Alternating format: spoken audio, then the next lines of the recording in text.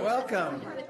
I think it's a slowly trickling in crowd, maybe late baseball game watchers, and Dr. Levin is thumbs up. Red Sox won, and so it's going to be, I think, a long couple of weeks of late night baseball. So enjoy. It is October 24th, 2018. Welcome to Pediatric Grand Rounds. We have one more in October next week with neonatal care, as well as I think epigenetics. So the speaker is posted. But today's also a special day. It's the 24th. I don't know if it's annual, but the 24th, I think, annual DHMC Pediatric Ethics Conference, which is co-hosted by Chad and the Dartmouth Ethics Committee. I usually look up in that corner and see Dr. Jim Burnett there to thank, but he is not with us this morning. Thank Dr. Hillary Ryder. But we will thank you. Thank you, Dr. Ryder, as chair of the Ethics Committee, and Tim Leahy has been on that group in the past as well, but has moved on to the University of Vermont. So I have the pleasure today of introducing one of our own. We have a nice cohort, but one of our own recently minted, officially blessed bioethicist Kathy Shubkin, after completing her certificate last summer, to introduce our visiting speaker, Kathy. All right. So, again, just to echo what Keith said, I really appreciate the support from the Clinical Ethics Committee here, Dr. Hillary Ryder, and as well as Dr. Sonu Bedi, who is the chair of the Dartmouth Ethics Institute over the college, who helped co-sponsor this annual event. So thank you to both of them. And it's my pleasure to introduce Dr. Nneka Sederstrom, who comes to us from the University of Minnesota, from the Children's Hospital. She matriculated to George Washington University in 1997, where she completed her Bachelor's of Arts in Philosophy and a secondary field of study in public health. She moved on to get multiple other degrees, as you can see from there, including a master's degree in philosophy with a concentration in ethics at Howard University, and then a PhD from Howard with her doctorate in sociology with a concentration in medical sociology and race, class, gender inequalities with a secondary field of concentration in global health management. She has been at MedStar for a number of years before the folks at Children's in Minnesota recruited her up, I learned 2 years ago, to become I'm going to get her title wrong, I apologize, the director of the Clinical Ethics Department at Children's at Minnesota. And she is an affiliate faculty for the University of Minnesota Center for Bioethics. I also learned last night that she does have a Dartmouth connection because the Big Green goes deep, and so her brother was a soccer player here at Dartmouth a number of years ago. But this is the first time she's been up to New England and to our Dartmouth campus, so please give her a warm welcome. Thank you very much.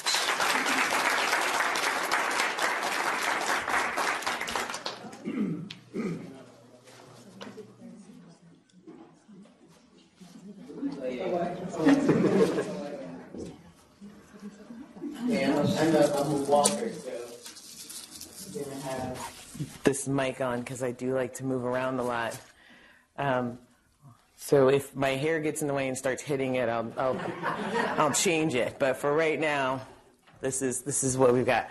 Thank you for inviting me. Thank you. And I know that Tim Leahy is now in Vermont. Yeah, he left us. Still but also a shout out to the University of Tim. Thank you for the invitation, and thank you, Kathy, for the introduction. Yes, I am a little bit of an overachiever. It's just I blame my mother.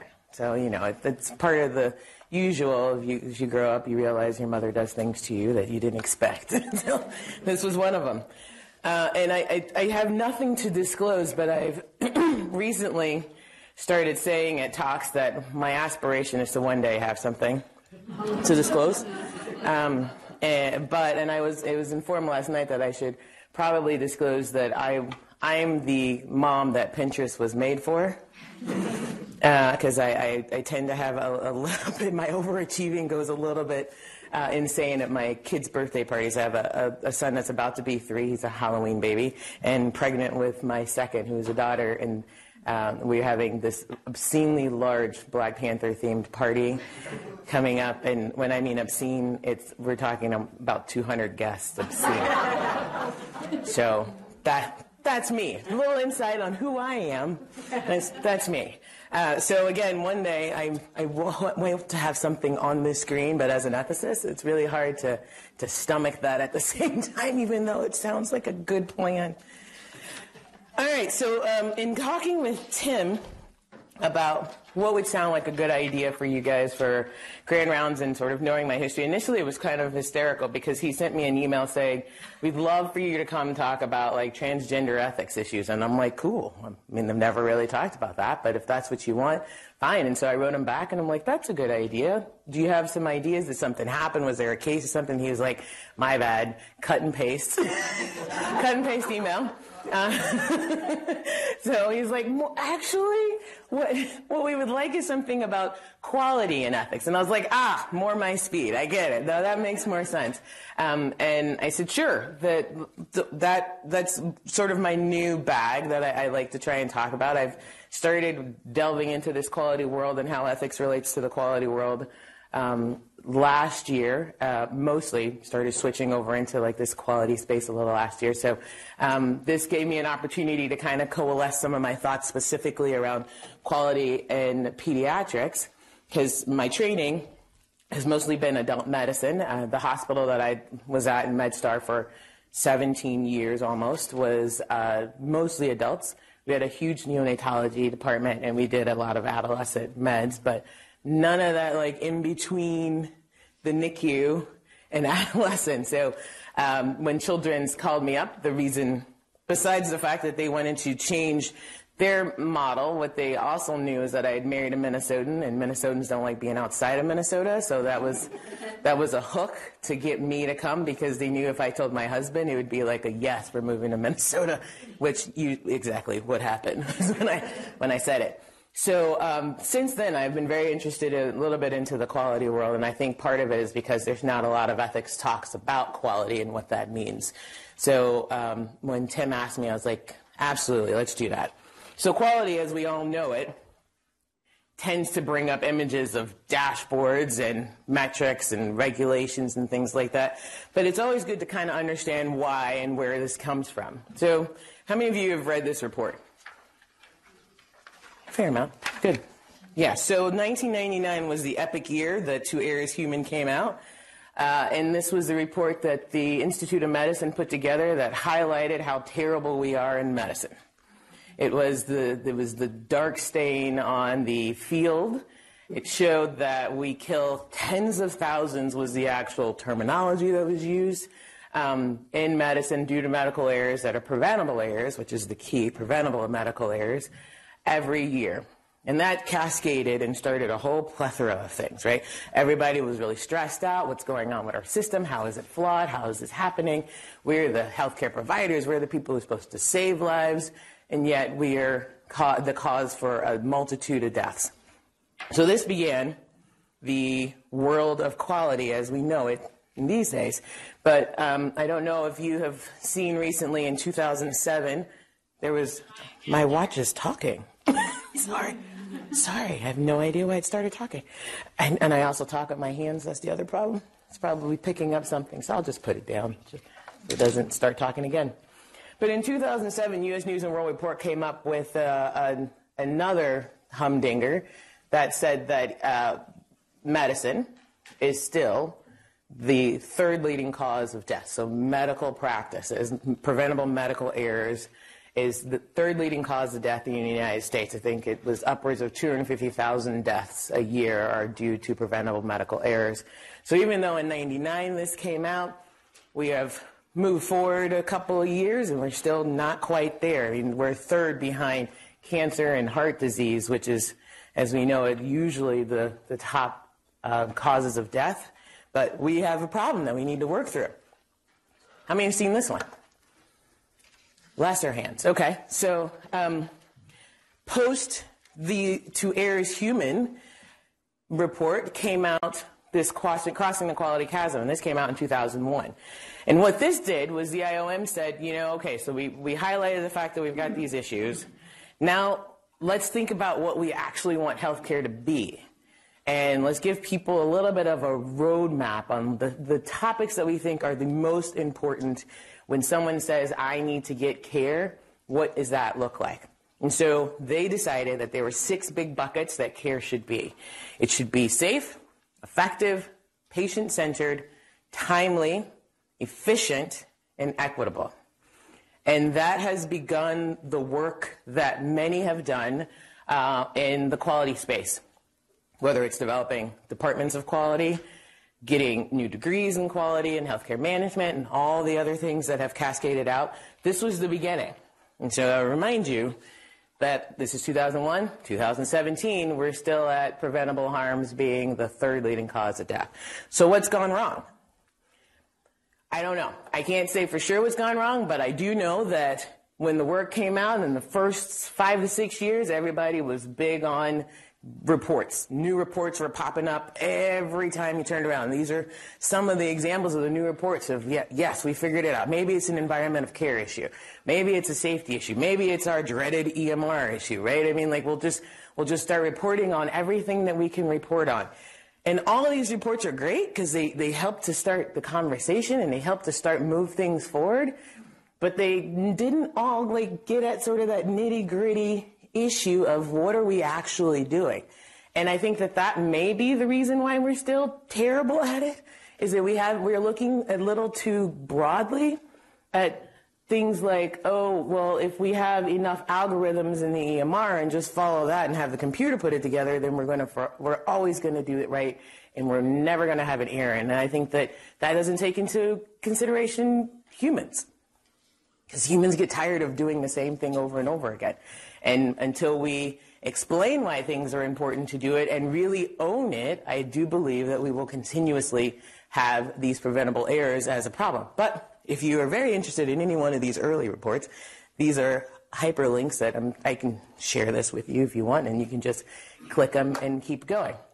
But the other thing that I found out in doing more of this work is nobody cared about end-of-life care. All these were reports that focused significantly on the stuff that you would assume was care around healthcare models that deliver things that patients will survive from and leave the hospital. But we forgot this entire bucket of care that we provide that's also needs some assistance. And I don't know, again, the cynic in me says, well, is it because they die anyway, so do we count it or not count it? But there is a huge element of what we do related to end-of-life care that should also be paid attention to. We should create healthcare delivery models that provide good end-of-life care. We should know what that looks like, and we should try really hard to get to that point where we can express how wonderful we do end-of-life care. Problem is that requires us to start using the dreaded D word, right? We have a really hard time saying death and dying in medicine. We just do. And in pediatrics, it's worse. 17 years in adult medicine, I can tell you, it's super easy to get people to go, for my adult colleagues, sorry, your 99-year-old grandmother is dying. That flows. There's no issues with that. We understand the grief associated with that. We can do it. We have bigger problems when somebody goes, no, absolutely not. My 99-year-old grandmother can't die. She needs to live to be 110. That doesn't, in our minds, work. Doesn't fit. So we go, no, we're actually fine with the 99-year-old dying, so we're just going to not do all the things you're asking us to do because that's ridiculous. Much more difficult to say, I'm sorry, your 9-year-old daughter is dying, right? That just kind of hits us in our core. It messes with our minds. It just doesn't flow. It's not as easy a conversation. We don't quite know how to say it. Even if we know the reality of it's happening, it still gets at this, like, if I say the D word, I'm opening up some Pandora's box of just disaster that everything from here on out is going to go wrong. So I have a really hard time saying to a family of the 9-year-old, your 9-year-old is dying. We'll come up with all kinds of great other words. We'll dance around it in a multitude of ways. But it's human nature. I'm not saying that it's wrong. I'm just saying that it's something we have to fight against, because the family of the 99-year-old, who we easily say, your grandmother is dying, they start their grieving process. They start moving through what they have to move through, and they accept that reality, and that's more of a gift to them. The family of the 9-year-old, where we can't get it out, gets dragged along for much longer time, still doesn't get the opportunity to start their grieving process until we finally either get there or the child dies, and then there's a lot that goes with, is it unexpected for them? Was there belief, or did some random clinician come in and be like, nope, we can save them, and then it doesn't happen? I mean, there's so much that goes with adding this extra time on the 9-year-old side that we don't have happen usually on the 99-year-old side. So we have to start thinking about it and having conversations about it, because silence is bad. If we don't start talking about death and dying in a manner that's respectful, then we create environments of sometimes false hope, which is also very hurtful. We don't allow death to be considered a natural part of life, which we all know it is. And it starts to create environments of mistrust, because we're the professionals who are supposed to deal with this every day. And if we don't have the ability to bring this up when it needs to be brought up, we can't expect our families to feel comfortable in their own skin with dealing with death and dying. And as sad as it is, children do die. Everybody in their practice has seen this happen. Yeah, it's a thing. And keeping parents in the dark is just not fair. So we have to learn how to have better conversations. As soon as we know, parents should know. And I think that's part of the hardest thing, is the as soon as we know, parents should know. Because, again, just in our DNA, it's really difficult to get to that point. We feel like the death of a child especially is a bigger failure than the death of an adult. I still haven't figured out why. I'm going to one day get with my psych colleagues and sit there and talk about the psyche of how we manage these deaths and why we feel that anybody below the age of, say, 65 is considered a failure when they die. But above that, it's like, oh, well, they were 70. For those above 65, I'm sorry. Sorry, my mother would be like, how dare you? But it's true. So there's something just in us that just feels like, that's 70. It was a good life. Yeah, the 70 years, that's a lot of time. But anything below the 65 mark, it's a tragedy. And somehow it's a tragedy that maybe we could have avoided. So we kind of take it on and we think it through and we work really hard in our heads to say, what went wrong? Even when we know logically that this is just either the nature of the disease or this was the genetic illness, and whatever it is, it still doesn't matter. We still fight hard. And anybody in here on oncologist? No oncologists? Good, so I can make fun of them. Yeah, our oncologists, and then in the adult world, it's the nephrologist, right? Any nephrologists around, right? So they have a lot of really good rescue fantasies for some of the diseases that they fight, and it's true. And in pediatric oncology world, right, there's not a lot of people who die, so they have good reason to feel like they can save all of them, because usually they don't. But the ones that do, it is a terrible thing, because in their minds they feel like they've missed something or there's something wrong, so they keep offering and offering and offering. And when this kid is on 5th line of chemo and has gone through 7 different research protocols and it's still not working, they still don't have the ability to say, I think now is the time to talk about the dying process. They still just want to offer one more thing. I had a great picture that my old mentor had, and I have to find the talk that I had it in on the nephrology adult side, because it was a nephrologist with a stethoscope over a burial mound, and with the stethoscope on the burial mound and dialysis machine going into the ground. And there was a guy, like the undertaker was standing over the doc and was like, Dr. Smith, I think you can let him go now. Right? And so that was one of those dings on nephrology in the adult world, because they often do always say, yeah, well, we can dialyze. That's always just a thing. And they never not say, well, we shouldn't dialyze, because it's something we can do. So we need to start being better at talking about death instead of just figuring out ways around it, because it is real and it is part of life and it really matters. Having these conversations and having them early are very, very, very important to the health and well-being of the people who are left behind.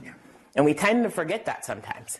Not only do we forget it for the sake of the people who are left behind, but we also forget it for the sake of the patients who are in the dying process themselves. We haven't done a good job of figuring out the dying process. We haven't really diagnosed it well. It's one of those things where you know when people are actively dying.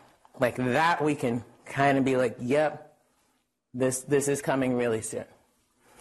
You know when people will eventually die at the beginning when we hit diagnosis, right? So they've got stage 4 something or other. That one's one of those, yes, this is a path that's coming. But that middle ground in between those two, we haven't really figured out at what point can we go, and now we've reached, quote, dying.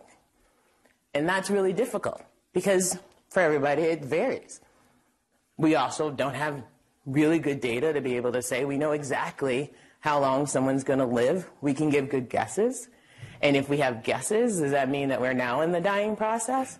The hospice question, right, is as close as we've gotten to a good guess. Would you be surprised if this patient was alive in 6 months? Would you be surprised if this patient was alive in 12 months?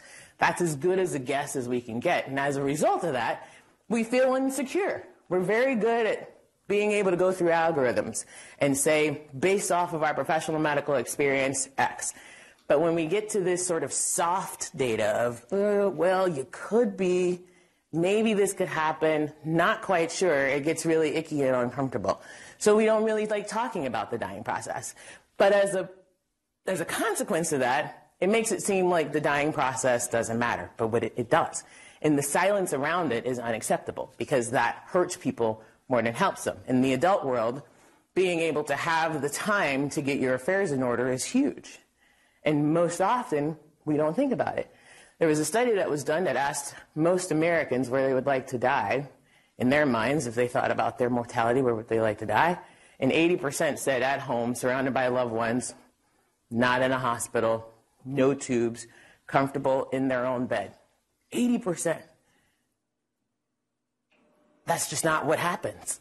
Our day-to-day, almost 80% die in hospitals, in ICUs, with a lot of tubes. And if they're lucky to get out of the ICU, they die on the floor, and they're still in the hospital. They still never get back home.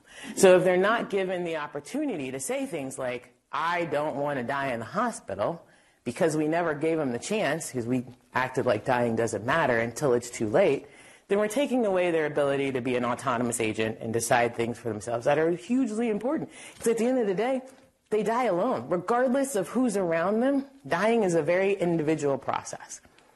And it doesn't matter if you're 90 or 9, you still have to face it alone. So we need to be able to start bringing these up in timely manners to give people, including the 9-year-old, the opportunity to engage in what is a very personal thing to them.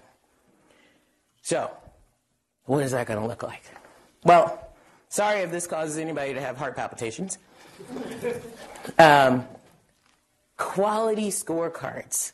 We've created some great ones. How many have all green on their scorecards? These are terrible things. We love them, but they're terrible. But the point of them, right, is to help us to start to think about those measures that we can hold on to and say we're either doing a good job or we're doing a terrible job. How many do surgery in here? Anyone? Anybody does any surgery? No? Okay, good. I can pick on the surgeon. It's always good, right? Surgeons are real sticklers about this because it affects their bottom line. If that surgical mortality is higher than what is expected, they get dinged. And that's not cool. So they will fill these out, and they will make sure that they hit whatever the markers are to make all those little boxes green. But that doesn't necessarily mean that they're doing better care. It just means that they're hitting boxes. And I think that we need to move from this sort of scorecard mentality of whether, I got an A or an A minus in class. So it has to move from that to really asking the question of whether I'm doing what's right for my patient. And that's why I have termed that ethics is quality and quality is ethics. Because when you are doing what's best for your patient, that's where good quality care is. It doesn't matter if it hits a box. What matters is the experience of the patient and their family and the care that we're providing them. And if we see each one of them as their own little entity and provide the best care we can for them, then we'll hit our metrics. We won't do things that will hurt them. We won't disrespect them. We will keep them safe. We will be efficient. We won't order things that are unnecessary. If we start focusing on what they actually need and providing only the ethically appropriate options, these hopefully will go away. That's my goal, is to get rid of those. So I started talking about that, and as a result, I got invited to speak at the NCQA Quality Talks, and this is where I think Tim saw this talk. If you haven't seen it, you don't have to, but I have like this need to have YouTube hits because I don't think I'll ever get another YouTube hit, right? So it's like every 100 hits, I say I'm going to buy myself something nice. And my husband is like, at what point will we stop? And I'm like, not until I'm done, until it flatlines, right? So, but that's the link to go see it. So I was invited to speak, and the reason why I was invited to speak was because a colleague of mine who was at MedStar, who moved to NCQA, told his boss, well, you know, I've heard her speak about this issue, and this is a hot topic, and nobody's ever talked about it, so let's ask if she'll come. And I came, and one of the things that was really cool about it is they taught you how to do TED-style talks, right? Because it was done TED-style. And it was really hard to do a TED-style talk. Like the rules for doing a TED-style talk are amazing, and I never realized that. I thought it was just people on stage talking, but apparently not. There's all these like requirements that you have to go through. But the biggest thing that you have to do is you got to come up with like 3 main hits that people are going to remember, something that's shocking and provocative, and you got to get 3 of them. And I'm not used to writing talks early. I'm just not.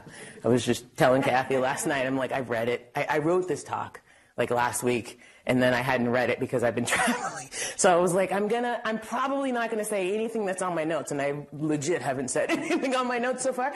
But I know in my head what I'm trying to say, so I don't really write speeches. I know concepts. And in this one, I had to pre-write and memorize. Yeah, terrible.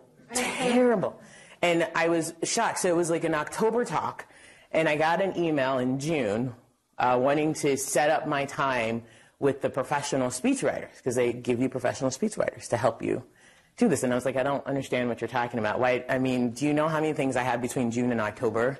There's no way my brain's going to think about an October talk when I've got like 7 between that and now. Nope, not a thing. But I had to schedule my time.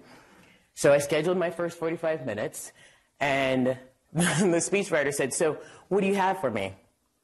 And I said, nothing. What do you have for me? Because, I mean, wait, this is what you're supposed to tell me what I'm supposed to write? I don't write things early. What are you asking me to do? My brain won't process that. And he's like, okay, so we're going to end the session because you only get X amount of time with the speechwriter. So he's like, we're not going to waste your speech writing tutorial time, but I need you to just make sure you do these things so the next time we meet, you have some stuff. And I was like, okay. So he gave me the list of the things to do. So by the time that we had our next session, I had to practice my speech, and then he tweaked it, and then I practiced again. So I had 3 hits, and by the 3rd time, he was like, you're good. And it was right before the talk. Still really creepy walking around memorizing and doing a speech from memory like that. But the 3 things that I hit that were the big highlight points is I started it off by saying, please let me die before I need a doctor. And that is a quote from my mentor. And I told the other story last night. He had that. He was able to have that successful death. If somebody would call a death successful, that was what he had. And for many years, that was the one thing. He was a retired oncologist.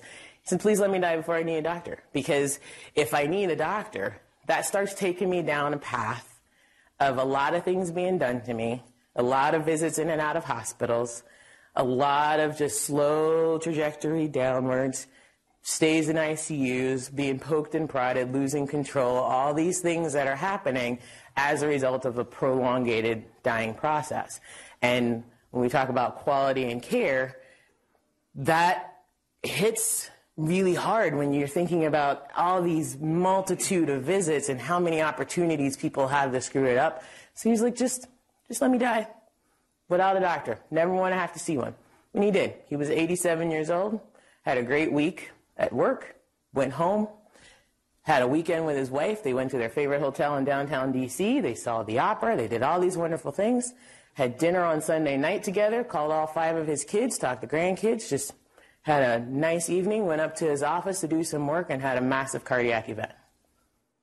Ended up in the ICU because his wife called 911, got the paramedics, they resuscitated a little bit, got him down to Georgetown Hospital in the ICU. They called me. Between getting to the hospital, his family calling me, and me getting to the hospital, I'd say it's about 45 minutes in that whole time frame.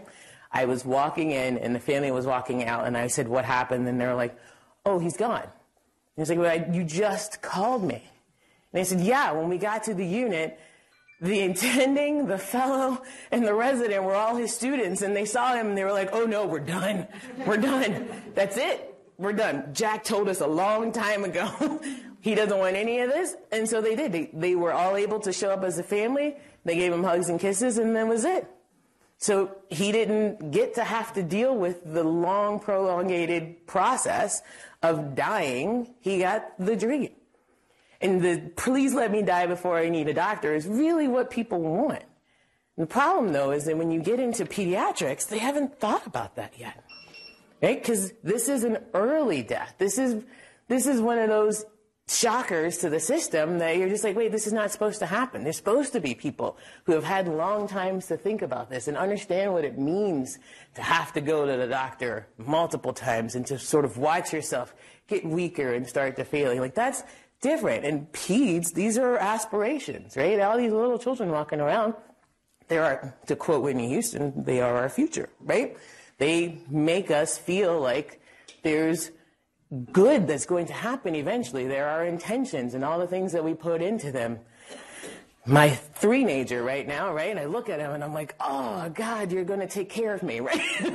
like I'm putting all this into you now so that when I get old, you're going to be that good son that takes care of his mother. And that's my goal, is to build you up to be a good human. So anything that derails that is too much of a blow for us to think through what a good dying process is for peds. But we still have to. And we have to for their own sake. And then the other thing that I said, which caused a lot of drama, was I want to see one of these. There is no place where you can go and find out where is the best hospital to go when you're dying. We don't do that. We don't advertise. We got you covered if you're dying. They laughed at when I said it at NCQA. I'm like, I don't understand. I mean, I would love that. I would love to know, right? If I'm dying, where to go for people to take care of me, and like for real take care of me. Not figure out ways to stop my dying process, which may not be taking care of me and actually may be hurting me more, but to really take care of me. And so why don't we? Why don't we decide where those hospitals are and create a U.S. News and World Reports for it? We've got a U.S. News and World Reports for neurology and cancer centers, cardiac places. What is Dartmouth's big thing that is it cancer? Yeah? It's a big, right? I mean, like we promote all these things about we will cure you and we will save your life. Another thing that I said is lives aren't saved. We need to stop saying that. Lives are not saved. Death is just delayed, because everybody still dies. But we don't pay any attention to the fact that when you're in that process, now where do I go? Do I go to Dartmouth? But if I'm not dying of cancer, why would I go to Dartmouth? If I'm dying from something else, where am I supposed to go? So we should try and figure out where that hospital is, or at least make our hospitals feel like that. I mean, even if we don't get banners to put out front, which I would like a banner that just hangs and says, we take all of you dying, come here. When you're facing this event, I could totally see the commercial. Our media people don't like it when I say that, but And in pediatric hospitals, right, we have the worst language. We have miracle-based language, right? And it's always hard for parents who are facing their child dying, and then they see all the pictures of the successes. One of the biggest interventions that I'm starting at my hospital is to get rid of, we have this Hall of Fame walking into the NICU. And the idea, which I understand the idea, was to, show our successes. And so there's this massive hall of all the successful patients. But that's the only way you can get into the NICU. And the family room to have conversations is on the other side of that hall.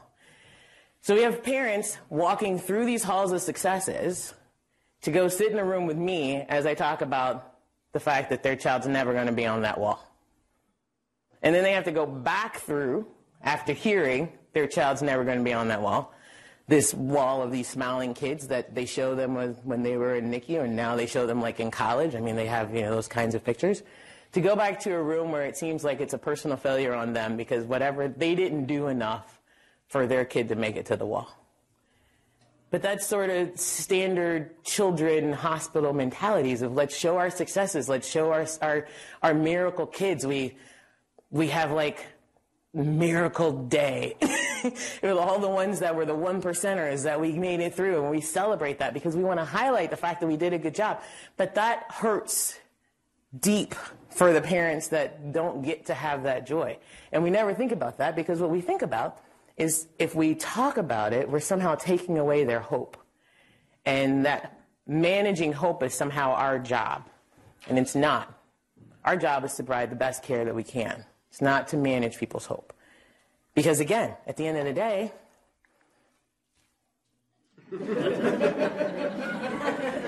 it's just true.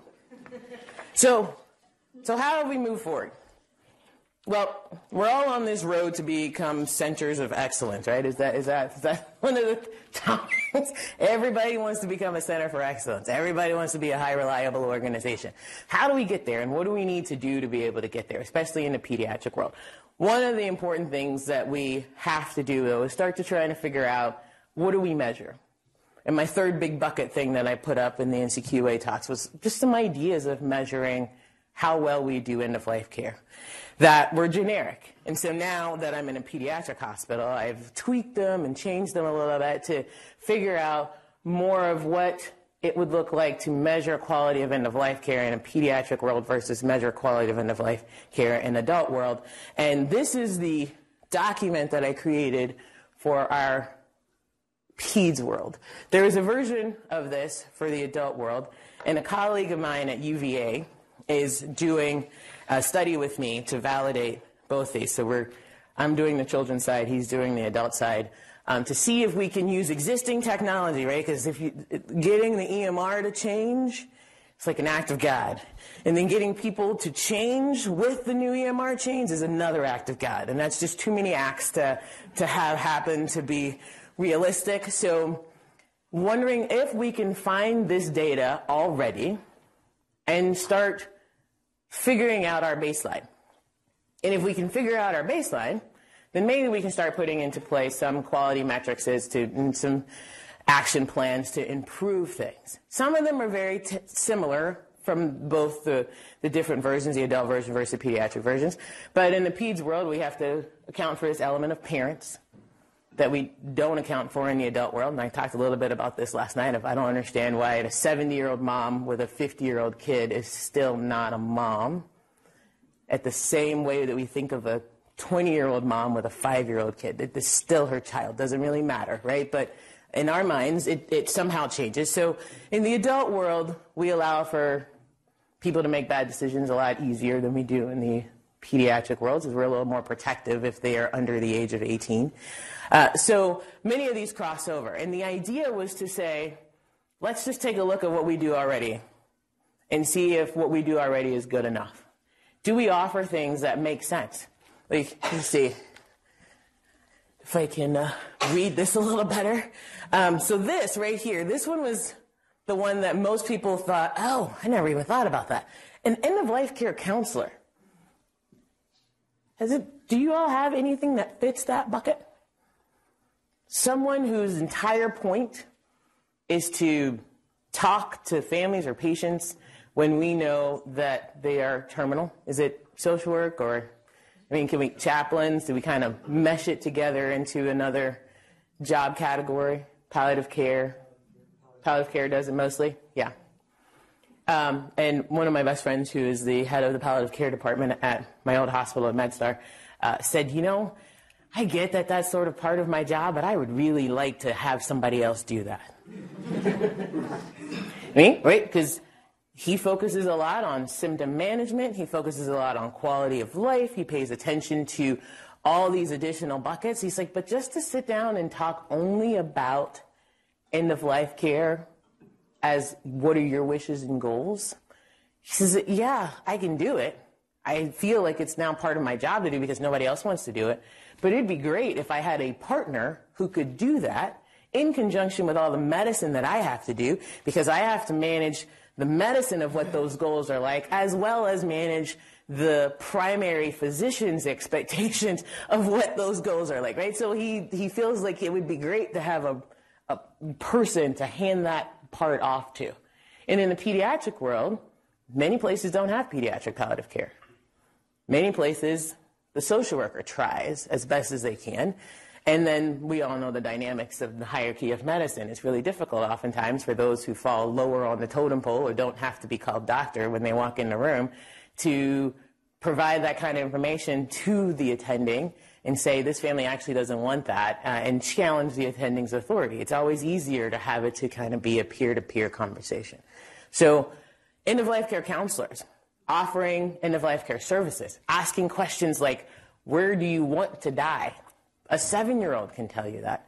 Do you all have child life? Mm-hmm. I love my child life people. Child life tells me we can get a 3-year-old to explain that to you. We never give them the chance, but we can do it. So why not use the people that we have to be able to have these conversations? We oftentimes don't want to bring up death around children because we feel like that will scare them.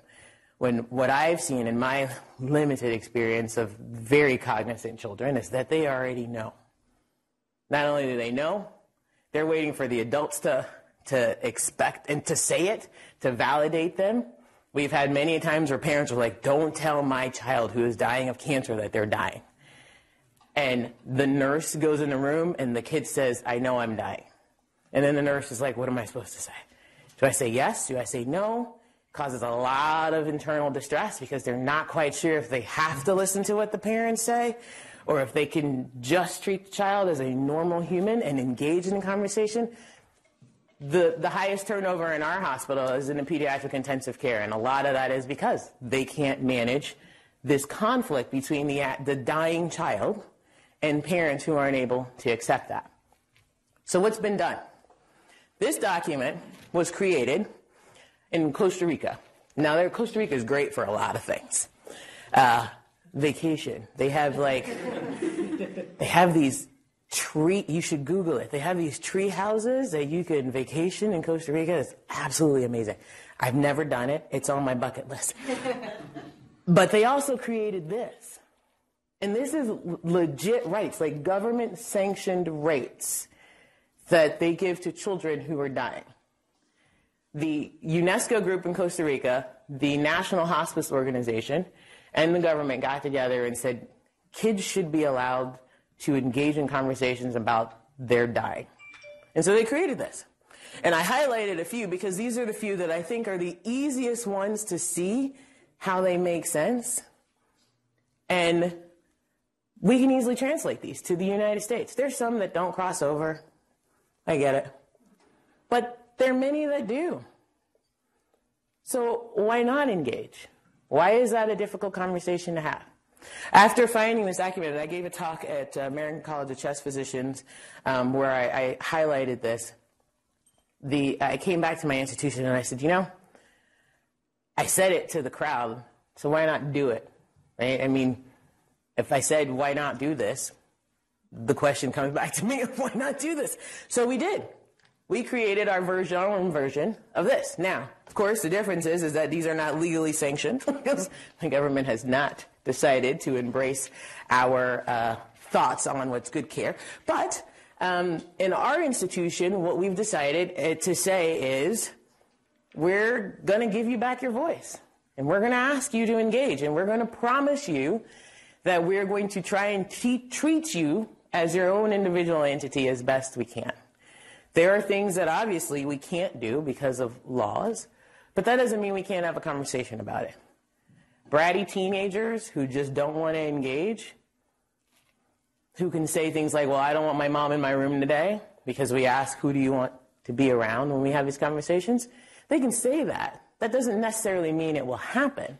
But we will listen and say, we understand what's going on. Are you just angry at mom? But mom has to make decisions, so she needs to hear it. And maybe we have two different conversations. Maybe we talk to you, and then we talk to mom right after. We can come up with ways to respect their voices in a manner that gives them back their autonomy. Children always, we take it away. Because for whatever reason, that magic number of 18 means that they get it.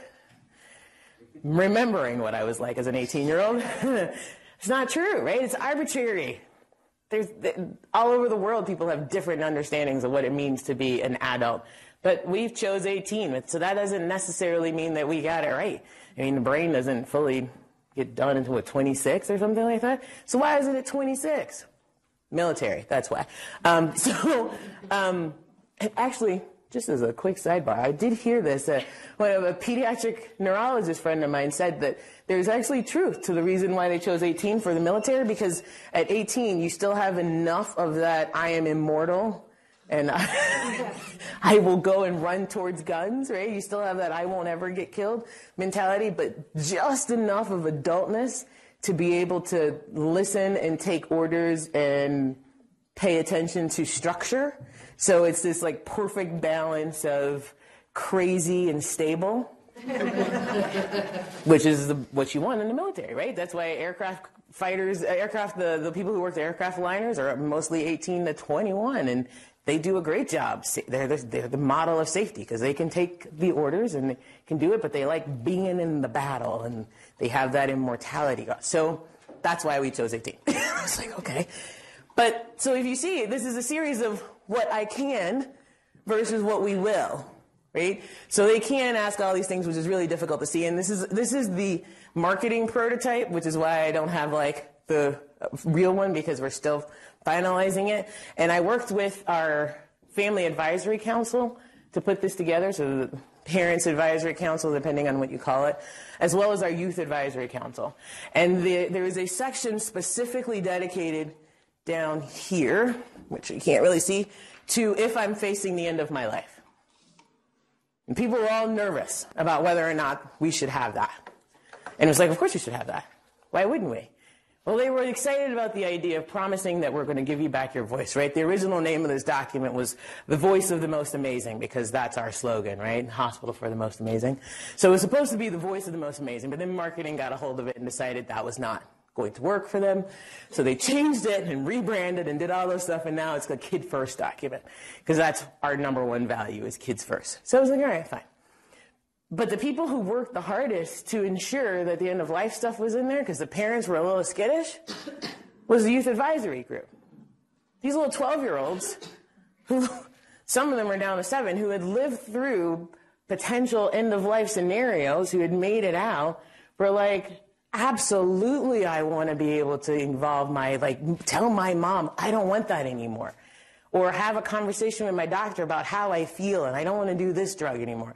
So we pushed back because the kids pushed us to push back, and we got it in. It still makes our clinicians a little stressed out. I'm doing a grand rounds about it, and I had to create a how-to document to go with this because everybody is worried about presenting this, and the attendings going, I have to talk to the kids now? And so we're going to have this wonderful grand rounds of saying, you actually still do talk to the kids already. We're not telling you that you don't. What we're telling you is that you should engage them a little more during times when you feel like they should not be engaged because you're being protective, or you're letting their parents be super protective, and you're worried that if you go around that, somehow you're hurting the kid. So the hope is that this will be better. And then the last thing that the Youth Advisory did was they said, some days I don't want to talk. So on those days, can I have a mechanism to be able to ask my questions without having to talk? Could I get like a little book that I could write it in? I'm like, well, that's pretty realistic. Sure. So we're the home of Target. It's our claim to fame. And so we asked Target, because they were trying to figure out a donation thing for children's hospitals. I mean, you know, in adult medicine, we never get people caring about wanting to give us stuff. In peds, they're always trying to give us stuff. So Target I had called our foundation and was like, what do you guys want? So you could be on our list of donations this year. And so we had asked if we could get little journals to go in the rooms of all the kiddos that are able to engage in conversation for them to have. And it didn't matter whether they were facing it in their life or not, but they could have it, they could draw it, they could write questions in it. And we had talked to our nurses, and our nurses agreed to every day just check the journal just to see if there's a question that the kid wrote in that they would like to have an answer to. So Target was like, absolutely. They gave us about 400 to get started. And they didn't just give us journals. They gave us these little like care packages that had all this other stuff in it. And these little packages are going in all the kids' rooms.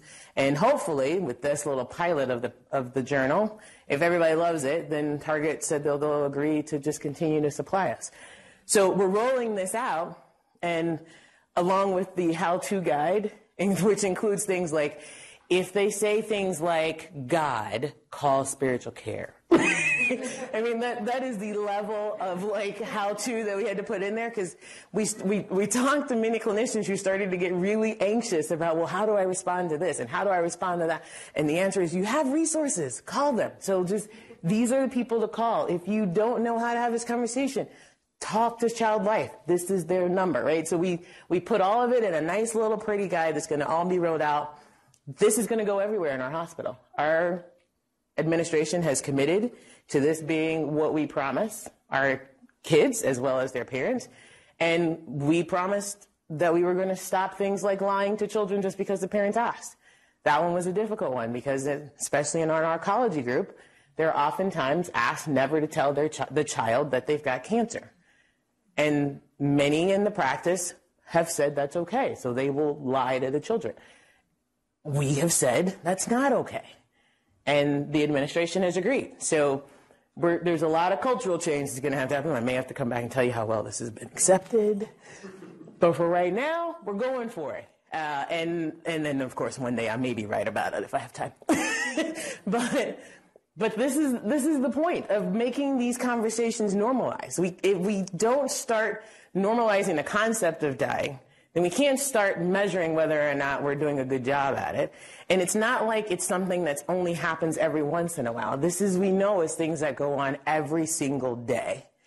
So we need to do better because now we know better, to quote Maya Angelou. And then I'll end here, sorry. Didn't realize the time. This is a wonderful quote from Dwight D. Eisenhower about the tragedy of losing a child. And I think this is where our problem is, right? We believe that this tragedy keeps us from doing what we're supposed to do, but I don't think so. I think that it is a reality whether we do our job or not, but it just makes that road easier to travel for the families that are left with living through this tragedy if we provide for them the best care that we can while they're going through it. Because it's not our child. Even though we feel responsible, we don't have to live with it every day at the same level that the parents do. So we need to be really clear about taking care of them as they walk this journey, but taking care of their child even more. Because at the end of the day, it is their tragedy, and they have to remember that we cared for them as the best that we could through their tragedy. Thank you very much.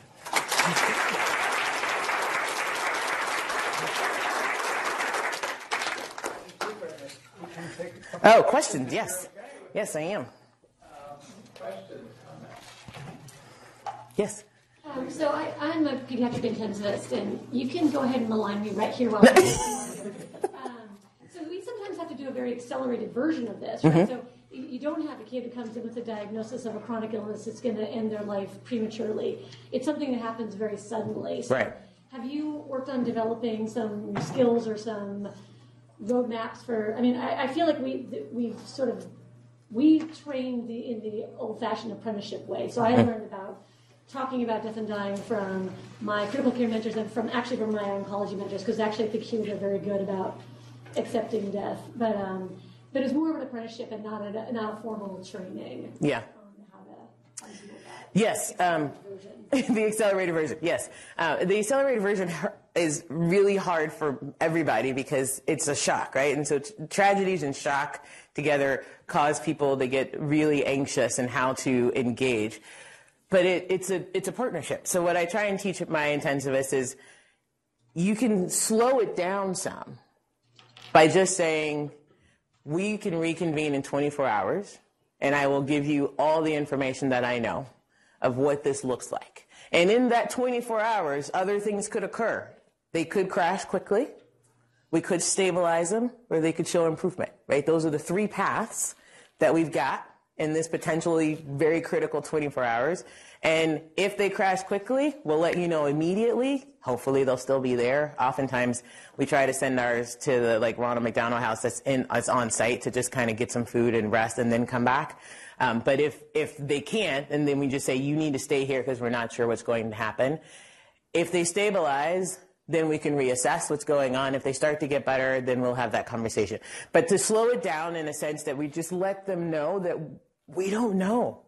It could be something going really fast, or it could be something that we can get a handle on, and it's okay to say to families, this is critical, but we still don't know what we're dealing with. And do you guys have a 24-hour palliative care on call? So Yes.